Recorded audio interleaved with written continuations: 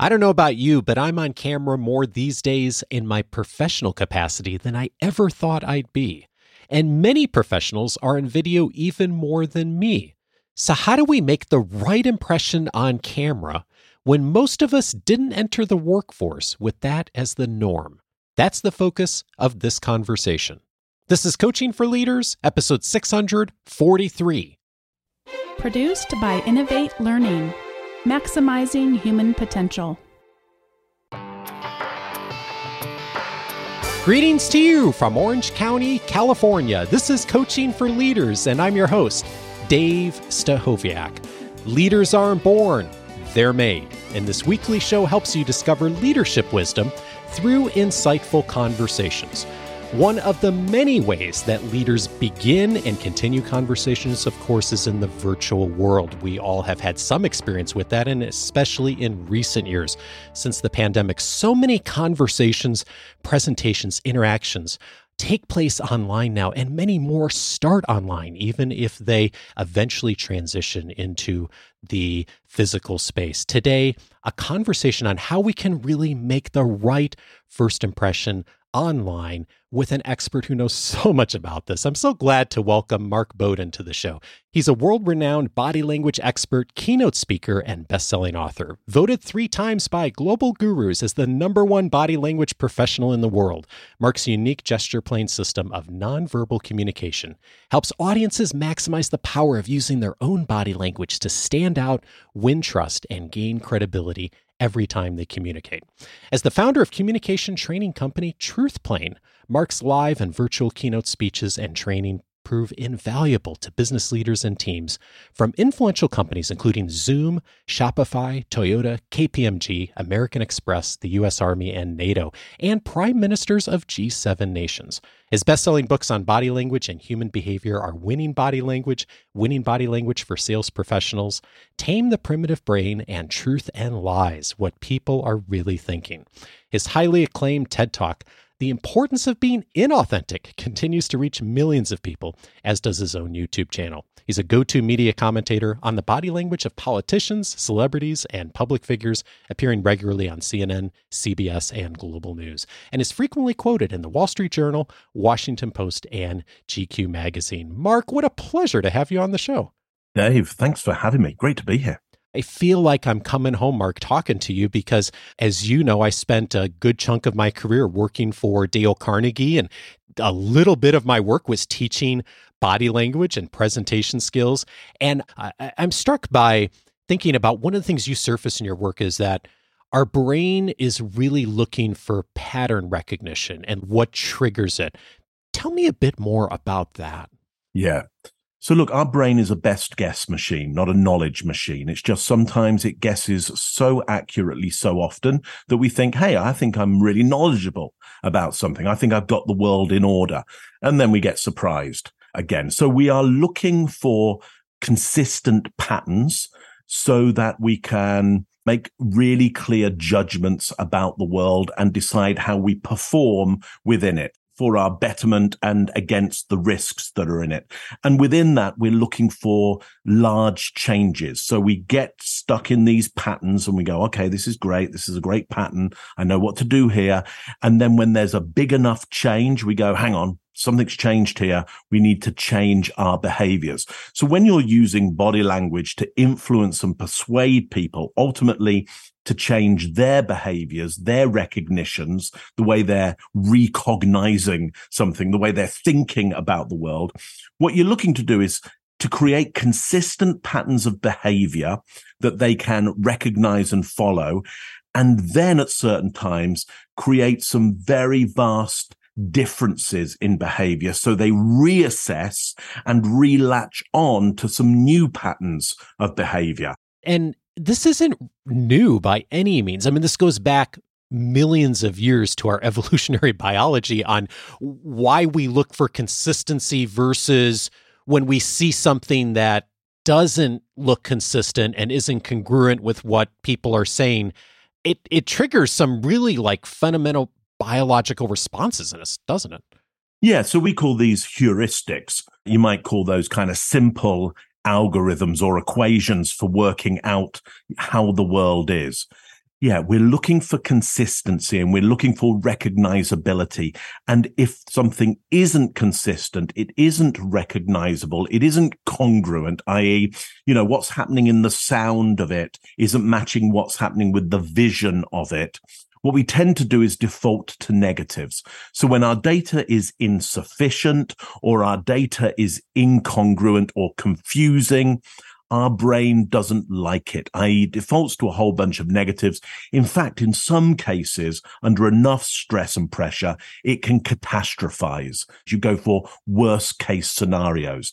Now, again, what we're trying to do with our nonverbal communication in order to influence and persuade is create recognizable, consistent patterns that people can follow and feel comfortable in, and then every now and again change them in a noticeable way, so people have those patterns interrupted and they start to gravitate very quickly to the new pattern that we set up. And in that way, we can do what we call influence and persuasion, which is to influence is from the medieval Latin, to be in the river with, to get in flow with somebody, to stand in the water with them. So we get into the same patterns as the people we're trying to influence, and then we persuade, we change the pattern on them, or we give them opportunities to take other patterns that they may well enjoy more, or may well be more beneficial for them and for us at the same time.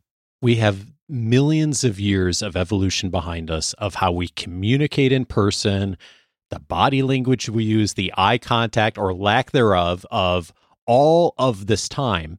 And then in the last, 10, 15 years, all of a sudden we have these screens, which is totally different than how we've evolved as human beings. And it really is a different dynamic. When you think about working in front of a screen now, Mark, and showing up in this two-dimensional space that so many of us do, big picture, what's different about it? Yeah, look, we can go back quite a long way in order to work out how the 2D image works for a human being. So we can go right back to cinema and the Lumiere brothers to go, and even shadow puppetry as well, and go, what is this world of the two-dimensional representation of you, the human being? But ultimately, the idea of getting yourself in two dimensions and putting yourself in front of another human being is not that new. Essentially, we know how to do that. But one of the important things about this is that our history of showing up as two-dimensional representations is one where the owner of the image, the projector of the image, the creator of the image is the performer, and the audience are passive consumers. Think about cinema. Think about TV. Think about the majority of the content that you maybe watch. You are a passive consumer to it. And yet, where the real joy is with this revolution is having conversations with one or many real time that you wouldn't be able to otherwise have because it's too expensive to get on a plane, fly over there, see these people face to face, get everybody together. You can have these conversations now with this technology real time. However, our culture is when somebody shows up on screen, they're the performer, they will supply everything, and you will be a passive consumer. And so if you're a manager out there, if you're a leader out there, if you're running a large organization, if you've got a smaller team in a smaller organization, I don't mind where you are right now, you need to remember that every time you show up on screen with other people, you need to trigger them not into being passive consumers, but active contributors to the conversation. Because if you don't, you will be allowing this technology to alienate everybody and simply to create an antisocial behavioral disorder in you and your team. Yeah. I hadn't thought about that distinction that way, that the two-dimension isn't as new as I framed that last question. But to your point, the interaction piece, or at least the opportunity for it, is new for us in this last decade, and certainly in the last few years, of how do we actually communicate and interact and meet And of course, so many interactions. Now, we still get on planes, thankfully. We still go and do things in person, thankfully. But we've also all learned through the last few years that it's really efficient and cost effective, and both on time and resources, to start a lot of conversations professionally, clients, stakeholders, interviewing people, to start that in the virtual environment. So this becomes, even if you're eventually getting to an in-person interaction, what you do starting off and interacting in the virtual space is really key. It's one of the reasons I wanted to have this conversation, is to just highlight some of the things that you suggest on this that I think really help us to just show up in a more effective way in the virtual space. And there's a couple of things you suggest, and one of them is to keep it short and to keep it often as far as interactions online and video. Tell me what's the intention behind that? Yeah, here's what we're trying to play against before I take you into some of these tools and techniques and models. Just as you highlighted there, because this technology is in everybody's hands and at very, very low cost, I can communicate to many, many people fast. That's what we call industrialization, doing things to more people at a distance more often for less, essentially. And with that, we know through the history of industrialization that one of the downsides of that is human alienation. Okay. And because things are cheap, because you have cheap signals, you run the risk of having valueless interactions. Okay. I mean, look, think about it now as you're listening to this. Is how much did it really cost you to listen to my voice right now? How much did it really cost me for you to hear my voice right now? And so with all the other signals going on out there, how am I really playing against the value of every other signal? And so here's what I do around this is I mention you. I say, hey, as you're listening to this right now, I make sure that you are called out so that you are valued. Because if I value you, you're more likely to value me more in return. Think about all the other signals out there, all the other podcasts right now that don't even know you're listening, but I do. I do know you're listening right now. So look, we've got to add value into it. And so one of the ways we can add value is through the idea of little and often, or being kind of recognizable. The more you recognize me, the more you're going to value me, because the more your brain goes, hang on, I keep hearing and seeing this guy around all over the place. He must be part of my village. I mean, he must be a local to me, because just like your brain is still set up for that local atmosphere, that local village, not the metropolis, not the alienating mass amount of people living together. Your brain is still set up for that small local environment. In the small local environment, you hear and see the same people day after day after day. You maybe don't interact with them for a long time, but you see over the road and you see your neighbor and you give them a wave, and you do that same time, same day, every day. And if they don't show up, it's like, oh, I wonder where they've gone. Where have they gone to? And you miss them in a way. And you were only having a 1 second interaction every day, but just that little repetitive interaction is enough to trigger that village brain into going, that person is a local, that person is consistent, and therefore I need to recognize them, I need to value them, I need to support them. It's a way of triggering you to being social rather than antisocial with me. Does that make sense to you, Dave? It does, and it happened exactly with this conversation too. You and I have a mutual friend, Michael Bungay-Stanier, who our audience know from the Coaching Habit book and many other books, and a lot of folks are fans of his work. And Michael said to me a while back, hey, do you know Mark? You should have him on your show. He'd be great. And I thought, I heard your name, like, I feel like maybe his name sounds familiar. And then I Googled you and your face popped up, and I was like, oh, I know Mark, which of course is silly because I don't know you before we had this conversation. But I had seen you on LinkedIn. I had seen other people share your video. I had seen you on YouTube. And it was those little interactions consistently. And by the way, speaking of Michael, one of the things we've been trying to teach leaders for years now is how to be more coach-like, having regular smaller, consistent interactions of asking those coach-like questions versus sitting down once a year for a formal performance review and never saying anything about helping someone improve or to give feedback. And I think like how much comes back to the importance of just short, consistent in how we socialize and get to know people and also pay attention, right? Yeah, absolutely. I couldn't agree more. Look, who shows up once every now and again, once a year to give you feedback as some kind of arbiter of your performance? Well, some stranger.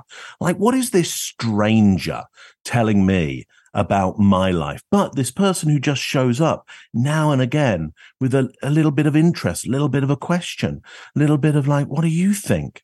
Now, that's an interesting human being. That's somebody who might well care about me rather than somebody who has power over me.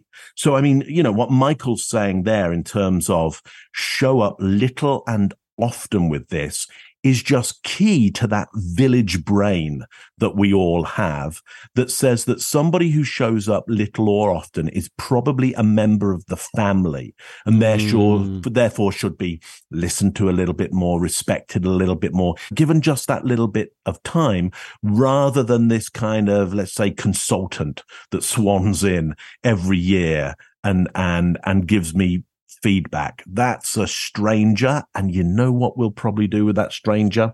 We'll probably shut the gate so they can't even get in the village.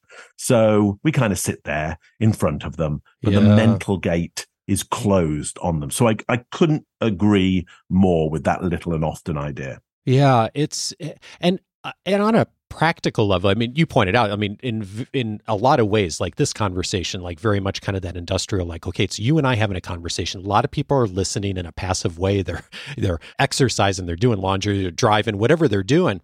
And so I always think about that and accept that. And then I think, how can I add in some of that connection points? And one thing that I found that's been really, really powerful in recent years is some of these services. I use Loom, where you can record a quick video to someone and upload it and send it to someone. And I try to keep them to 2 to 3 minutes anytime I do it. And I use it for our clients. I use it for listeners when they reach out.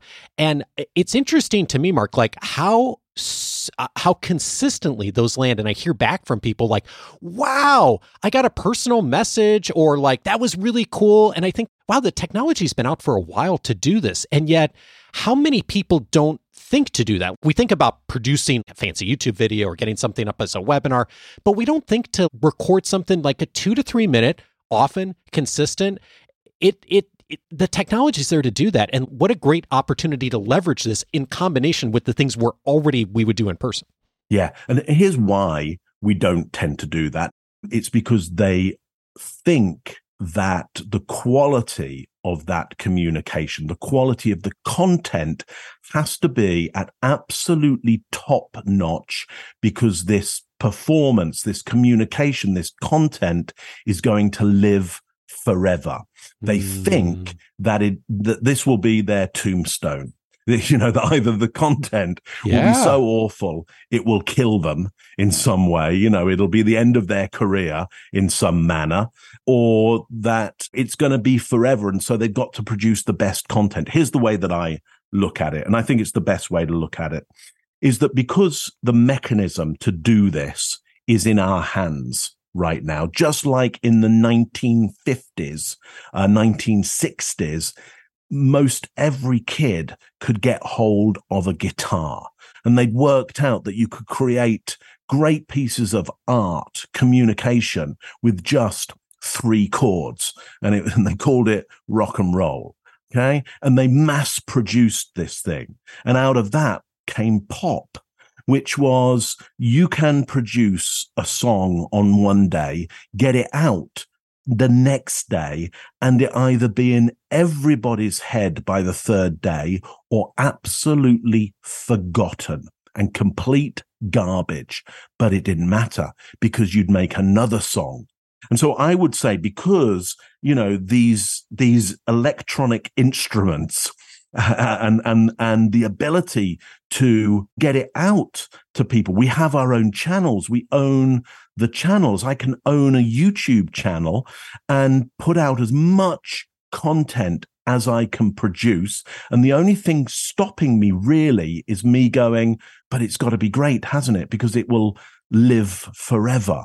No, today's video is tomorrow's garbage. You just have to create little and often and put it out there, because it's the consistency of what you put out, and you will get better and better and better at it. Yeah. And yesterday's piece of coaching is gone, and you're on today's piece of coaching. You're living by the little moment that you're in right now, knowing that by tomorrow it will be history and forgotten, whether it was brilliant or not. Oh, it's so true. I mean, good done consistently, I'll take any day over amazing excellence done once in a while. It's like it's so different on what you mentioned as far as like people creating content and coaching, and the amount of people I've run into in my career who have talked about a manager being absent, maybe not physically, but just not being present as far as giving some kind of regular feedback. I mean, it's really interesting if you do something consistently well. I mean, this is just another avenue for it. It's a different medium, but the principle's really the same. And speaking of something where the principle's the same, one of the things I know you're a big believer in is smiling. And I think back to Dale Carnegie's book, How to Win Friends and Influence People, from almost 100 years ago. There's a whole chapter on smiling. And we do that more naturally in person, but sometimes we forget to do it on video, don't we? Yeah, we do. And I tell you, smiling helps because it ups the levels of oxytocin in people. It's as simple as that.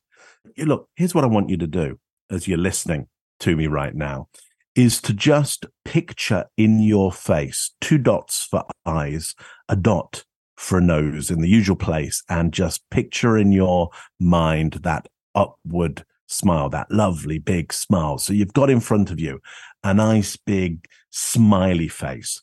And do you already notice what's happening to your face right now, mirroring that? And also, are you getting a sense of your mood improving right now? Now, I tell you what I've done is I've got a smiley face drawn out on a Post-it note right now. And as I'm talking to you all right now, because I can't see your faces, but I know you have faces. You're living human beings. You all have faces out there. I can't see your face, but I'm looking at this smiley face right now, and it's improving my mood, because even that image ups my levels of oxytocin. Now, by the way, oxytocin, one of the things that the neurotransmitter oxytocin does is to fuzzy the boundaries between what I believe I am and what I believe you are. It fuzzes the boundaries between our persons, our entities. It makes me feel more like you and makes you feel more like me. It's the neurotransmitter that gives us that feeling, that idea of connection. And so by looking at that smiley face, I'm purposely increasing the neurotransmitters in my brain that make me feel connected to you. And now what I'm going to do is just take my eyes off that smiley face as I talk to you, and you'll probably notice how my tone of voice changes, how my attitude changes towards you. And now I'm just going to bring my eyes back to that smiley face right now, and you'll notice that tonal change in me. So look, what I do on meetings is stick up my own smiley face. I love that you do that. And I saw on one of your YouTube videos from a while back, you actually moved the camera back and you showed your setup. And I thought, here's the guy who's the body language guy who, if anyone doesn't need coaching on this, it's you. And you have a Post-it note with a smiley face right on your camera reminding you to smile. And I think what an important invitation for all of us to just remember something that in a way it seems so basic. And yet there's something about not getting, like you said, when we're not getting the feedback or we see the black squares, we're just so much more likely to default to something that is a lesser experience than what we would do in person. And if we can set the tone, especially someone who's leading a conversation, it makes all the difference. And you can hear it in someone's voice, even when it's audio only like this, you can hear the difference in someone's voice. Yeah, absolutely. Look, if you've got 15 people who've shown up to your meeting and they're all those black squares, you will start to catastrophize. When insufficient data, you will default to negatives. Yeah. And you'll start to spiral down that route of, why are they not showing themselves? Because they don't like me. Why don't they like me? Because my content is bad. My leadership is bad. Well, why is it so bad? Why is it so bad? Because they're all so rubbish. Like they're terrible. They're all awful at their jobs. Why do I have to work with such a terrible, terrible team? I guarantee that your instinct will spiral into that super quick, and you won't be able to stop it unless you countermeasure from moment one, which is to draw that smiley face, get it up there to get yourself more optimistic rather than pessimistic. You're working against those black squares. You've got to know that is a strong, clear signal, and it will lead you unless you lead yourself with a stronger, clearer signal. I was laughing because I've so been there myself. And I think the thing that is just the practical thing to realize, and why I love this invitation, is even if you have really great norms inside your own organization, your own team for this, inevitably almost all of us are interacting with stakeholders, customers, other organizations where this is not the norm. I'm sometimes surprised when I do something outside of our community of like, oh, wow, like it's not the norm at all to show up in the way we show up in our community.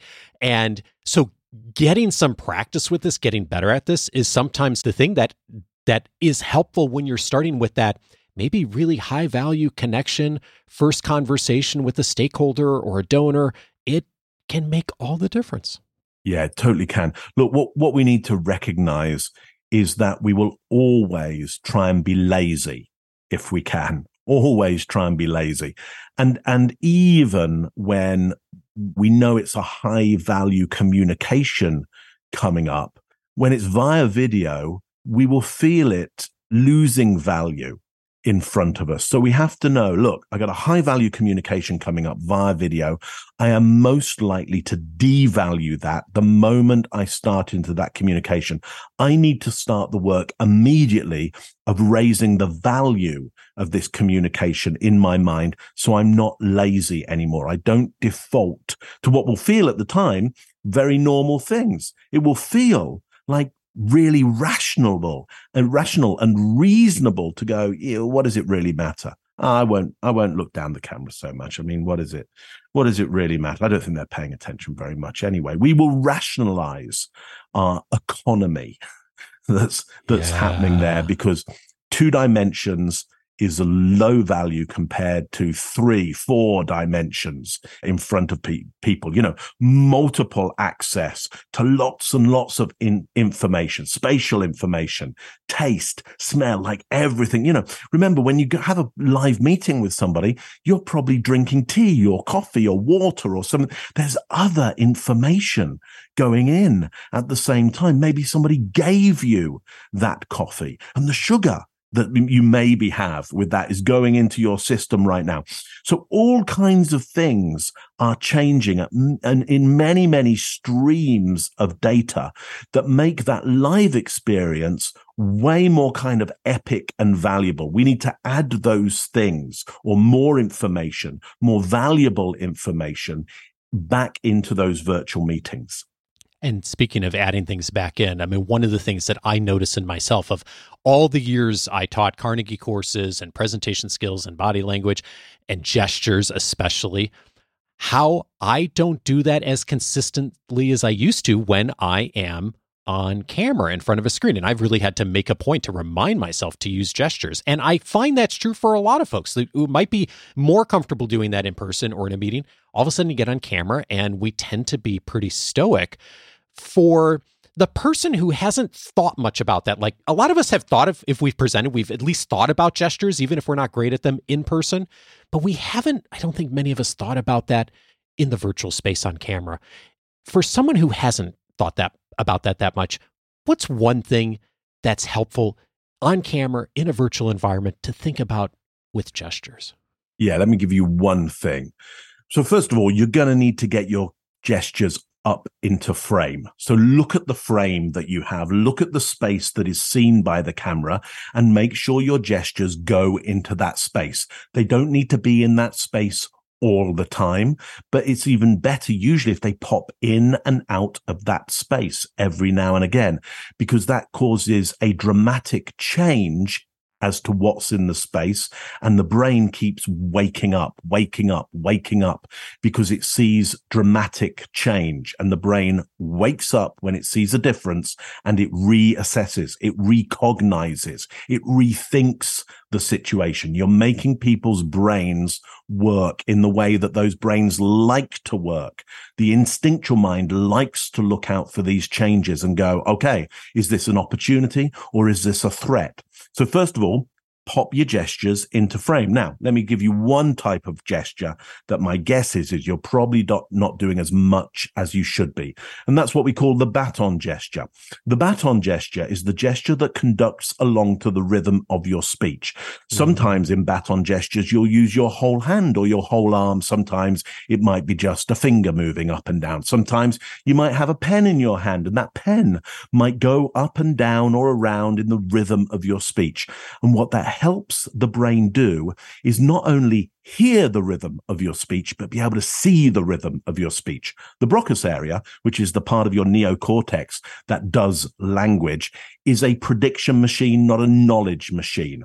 We have some simple systems in there for what language is, but as to what language it might be, that's a prediction system. We don't know English, we predict English. We don't know Spanish, we predict Spanish and every other language you can think of.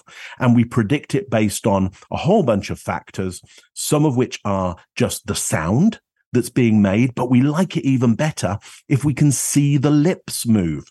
More chance that we got the phonic right. If we can see the rhythm of the speech and not only hear the rhythm of the speech, we feel that we're going to get closer to what the feeling and intention might be, and even some of the words, what they might be. So gesturing along to the rhythm of your speech helps predict what words have been said. It makes people's brains feel more comfortable. When they're more comfortable, they like you more. When they like you more, they like your message more, and they make up a better idea of what you said. And you have so many wonderful examples on YouTube of this, just looking at you doing this. I mean, it is so different, and it's a small shift, but if you do it consistently, again, back to our point on consistency, it really does help people to track along effectively. Mark, thank you so much for all this perspective. So we're going to link up to your TED Talk, some of the YouTube videos, and you were very gracious to mention to me before our conversation that you'd love to invite folks to reach out to you on LinkedIn if they'd love to send a message. And perhaps if you do reach out to Mark on LinkedIn, I would add the additional invitation of share one thing with Mark that you found helpful or useful from what he said in this conversation. So that way he knows and you can kick off that conversation. So thank you for that invitation, Mark. I'd love to ask you one final question. Experts are always learning and growing too, and we're changing our minds on things. As you reflect on these last few years, especially with the pandemic happening, I mean, so much of your work changing, so many of our work's changing. What's one thing you've changed your mind on? Yeah, really good question. Here's what I've really changed my mind on. Before the pandemic and before using video day after day after day at all of the levels that I work with people, I kind of thought, much like everybody else, I think you can kind of make relationships with people over video, but I don't think you can do it as fast as if you're face to face with them. I don't think that you can get that intimate level of relationship fast the same way that you can face to face. Here's what I now know. Over video, you can do it faster. Okay. If I want to do what we could call quick set intimacy, which is get somebody with that feeling that they are really intimate with me, that I really understand them at a very, very intimate level, I can do that now faster on video than I can face to face with somebody, because there is much less perceived risk over video. Their brain that's assessing risk all the time and going, well, be careful what you tell Mark. Be careful because you're in the same room as him. Be careful because there's more risk, because now, you're breathing the same air. You're within striking distance. You are, where are my exits? Where that kind of fight or flight brain, when I'm there on video, that is not activated. And so people's barriers lower faster, and I can get more significant, valuable, intimate relationship information out of people way, way faster on video, like super fast. I was just amazed at how fast people would open up and continue to do so over video with me. So there's my learning for you. Mark Bowden is the founder of Truth Playing, author of Winning Body Language, and many other books. Mark, thank you so much for sharing your wisdom with us. My pleasure, Dave.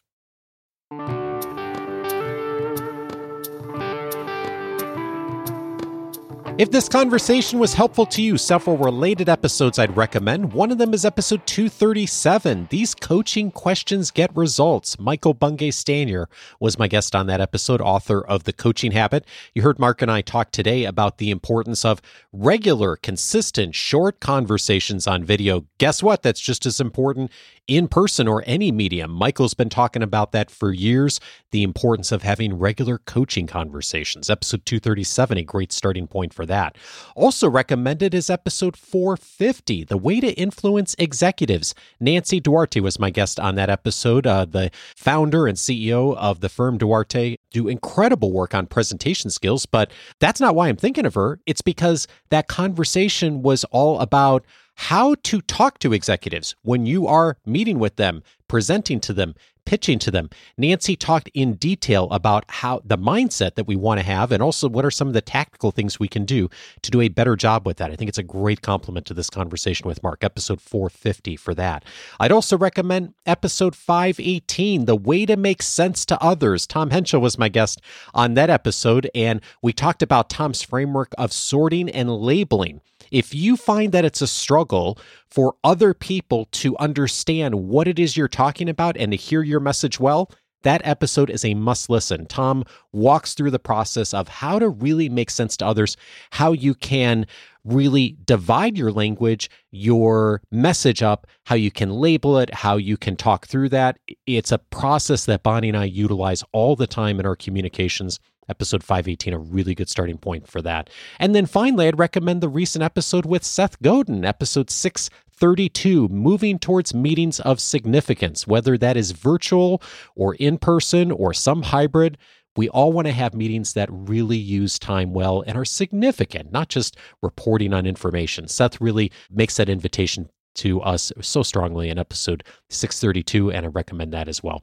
All of those episodes, of course, you can find on the coachingforleaders.com website, and I'm inviting you to set up your free membership at coachingforleaders.com if you haven't done so before, because it's going to give you access to all the past episodes, searchable by topic, all of my interview and book notes, and my library. I have been databasing all of the articles I find on the internet for years, all the things I pass along in the weekly guides, things I find of personal interest, yes, under leadership and management, many things, but also other topics as well, too. It's all in Dave's library inside the free membership. If you click there, you can search by hashtag of all the topics.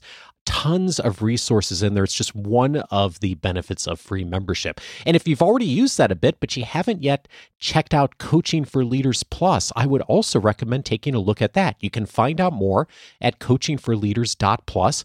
There's several enhanced benefits available with Coaching for Leaders Plus, and one of them is receiving a monthly article from me, written in long form, highlighting a particular topic and referencing many of the experts we've had on past episodes. One of the recent articles that I sent out to our members is called The Art of Dropping a Ball. We all need to sometimes give things up and set things aside that we shouldn't be doing, or maybe we shouldn't be doing any longer. But how to do that artfully is really, well, it's an art of being able to do that inside an organization with all the politics. In that article, I walk through step by step exactly how to approach it. What's the right mindset? How do you do that in such a way that you get movement, but you do it in a way with professionalism and grace? It's one of the many benefits inside of Coaching for Leaders Plus. Much more at coachingforleaders.plus. Coaching for Leaders is edited by Andrew Kroger. Production support is provided by Sierra Smith. This coming Monday, I'm glad to welcome Eduardo Briceño to the show. He's going to be joining me to discuss how to help your team embrace a growth mindset, a key principle for all of us. Join me for that conversation with Eduardo this coming Monday, and I hope you have a great week. Take care.